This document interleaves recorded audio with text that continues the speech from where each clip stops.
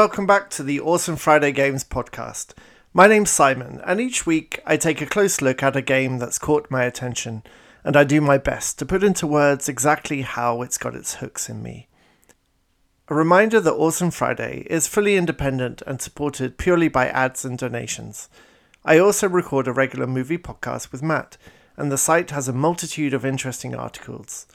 So, if you like what you hear and read, please consider recommending us to a friend, write a review on your podcast provider of choice, or even donate via our Ko-fi or Patreon. The Games Podcast is written and produced by me, and like everything on our site, it's built out of love for movies and games. So any and all engagement is greatly appreciated. So relax and enjoy, as this week I dive into one of my absolute favourite gaming combinations, music and gameplay. My obsession with music-based games goes way back, and looking back now, I understand why they took such hold. From a very early age, I was aware that I could see music. Beats would often become pulsing shapes, rhythm lines swirling colours, and harmonies tiny beating lights in my periphery. For a long time, I thought this was a normal thing that happened to everyone, but it wasn't until my early 20s that I learnt about synesthesia. This is where your brain muddles up sensory input so you can see music or smell memories or taste colours. It's definitely become more muted as I got older, but I still love how my brain gets it wrong sometimes.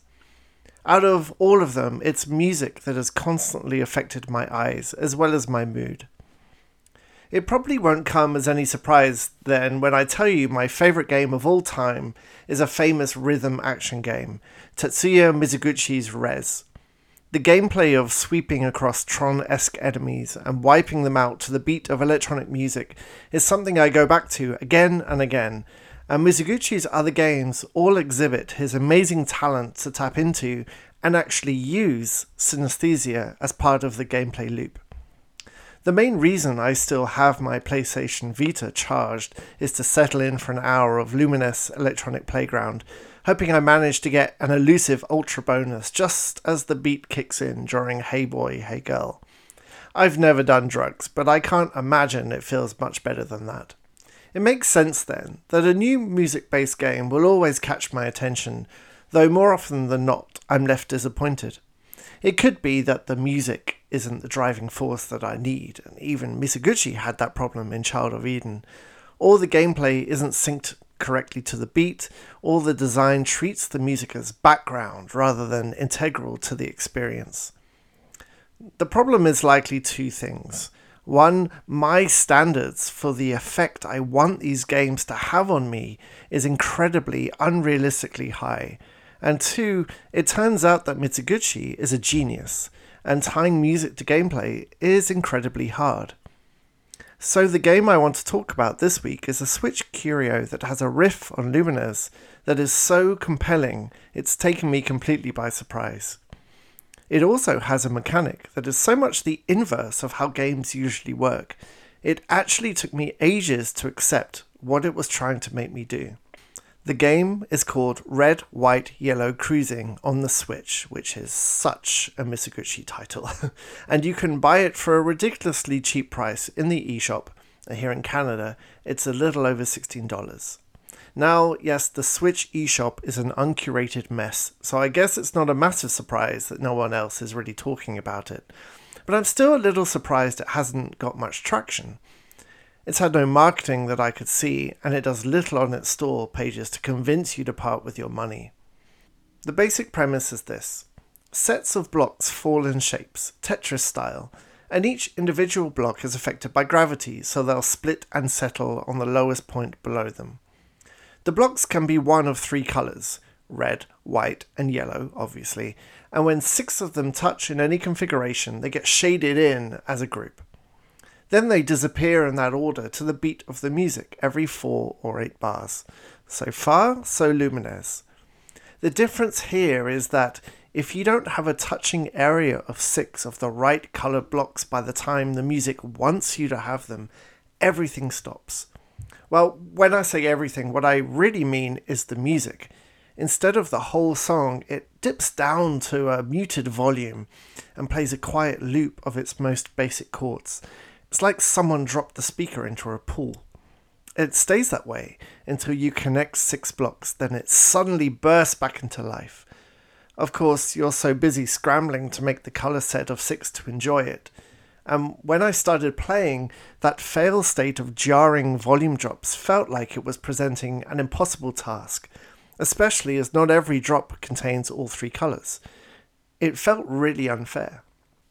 At a bit of a loss as to what I was missing, I actually watched the brief tutorial, and yes, I know, but I've been playing games for so long that I usually skip that part as quickly as possible. Also, it's a music-based matching block game. What could I possibly not know about those? Well, it turns out red, white, yellow cruising had a twist for me, and it's that twist that has absolutely got me obsessed. It wants you, the player, to rethink perceived fail states. Of course, just like Tetris, it's game over when the blocks hit the ceiling. That's not new. But the dipping of the music when you fail to match 6 color blocks in time, that interrupted beat feels like someone has forcefully yanked out some cables. I spent the first hour trying to frantically match blocks in time, cursing at the lack of separate stacks, because when it's time, all the 6 matched blocks of that color disappear. Or for a free play mode, as if being beholden to the beat diminished the game on a base level. However, once it maps out the basic gameplay matching rule, the tutorial addresses these beat drops, but instead of treating them as a frustration, it presents them as an opportunity. The music is still there, after all, waiting patiently in the background. It picks up when you match 6 again, and it always tells you in its changing border what the next color should be.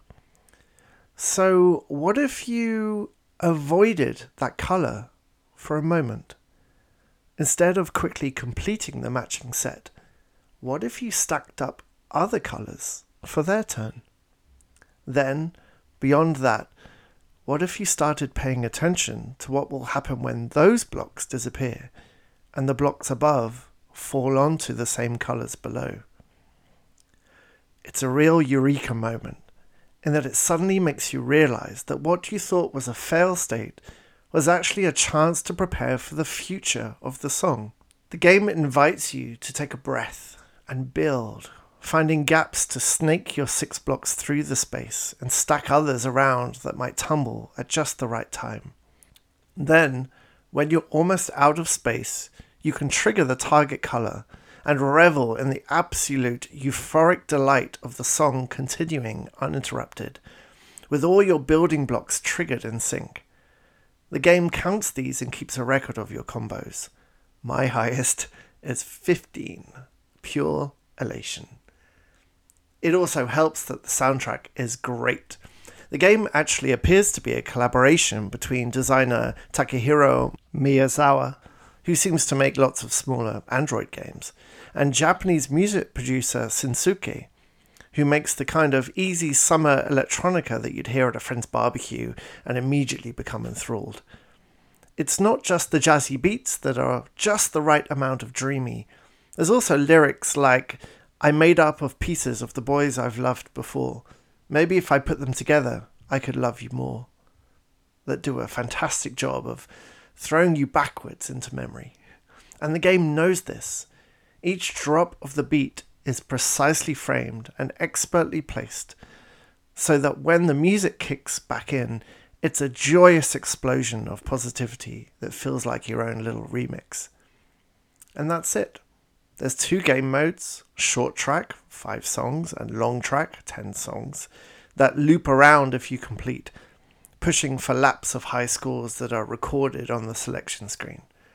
There's no playlist mode, no game variants, nothing else to do but dive in and hold on as the blocks gradually start falling faster.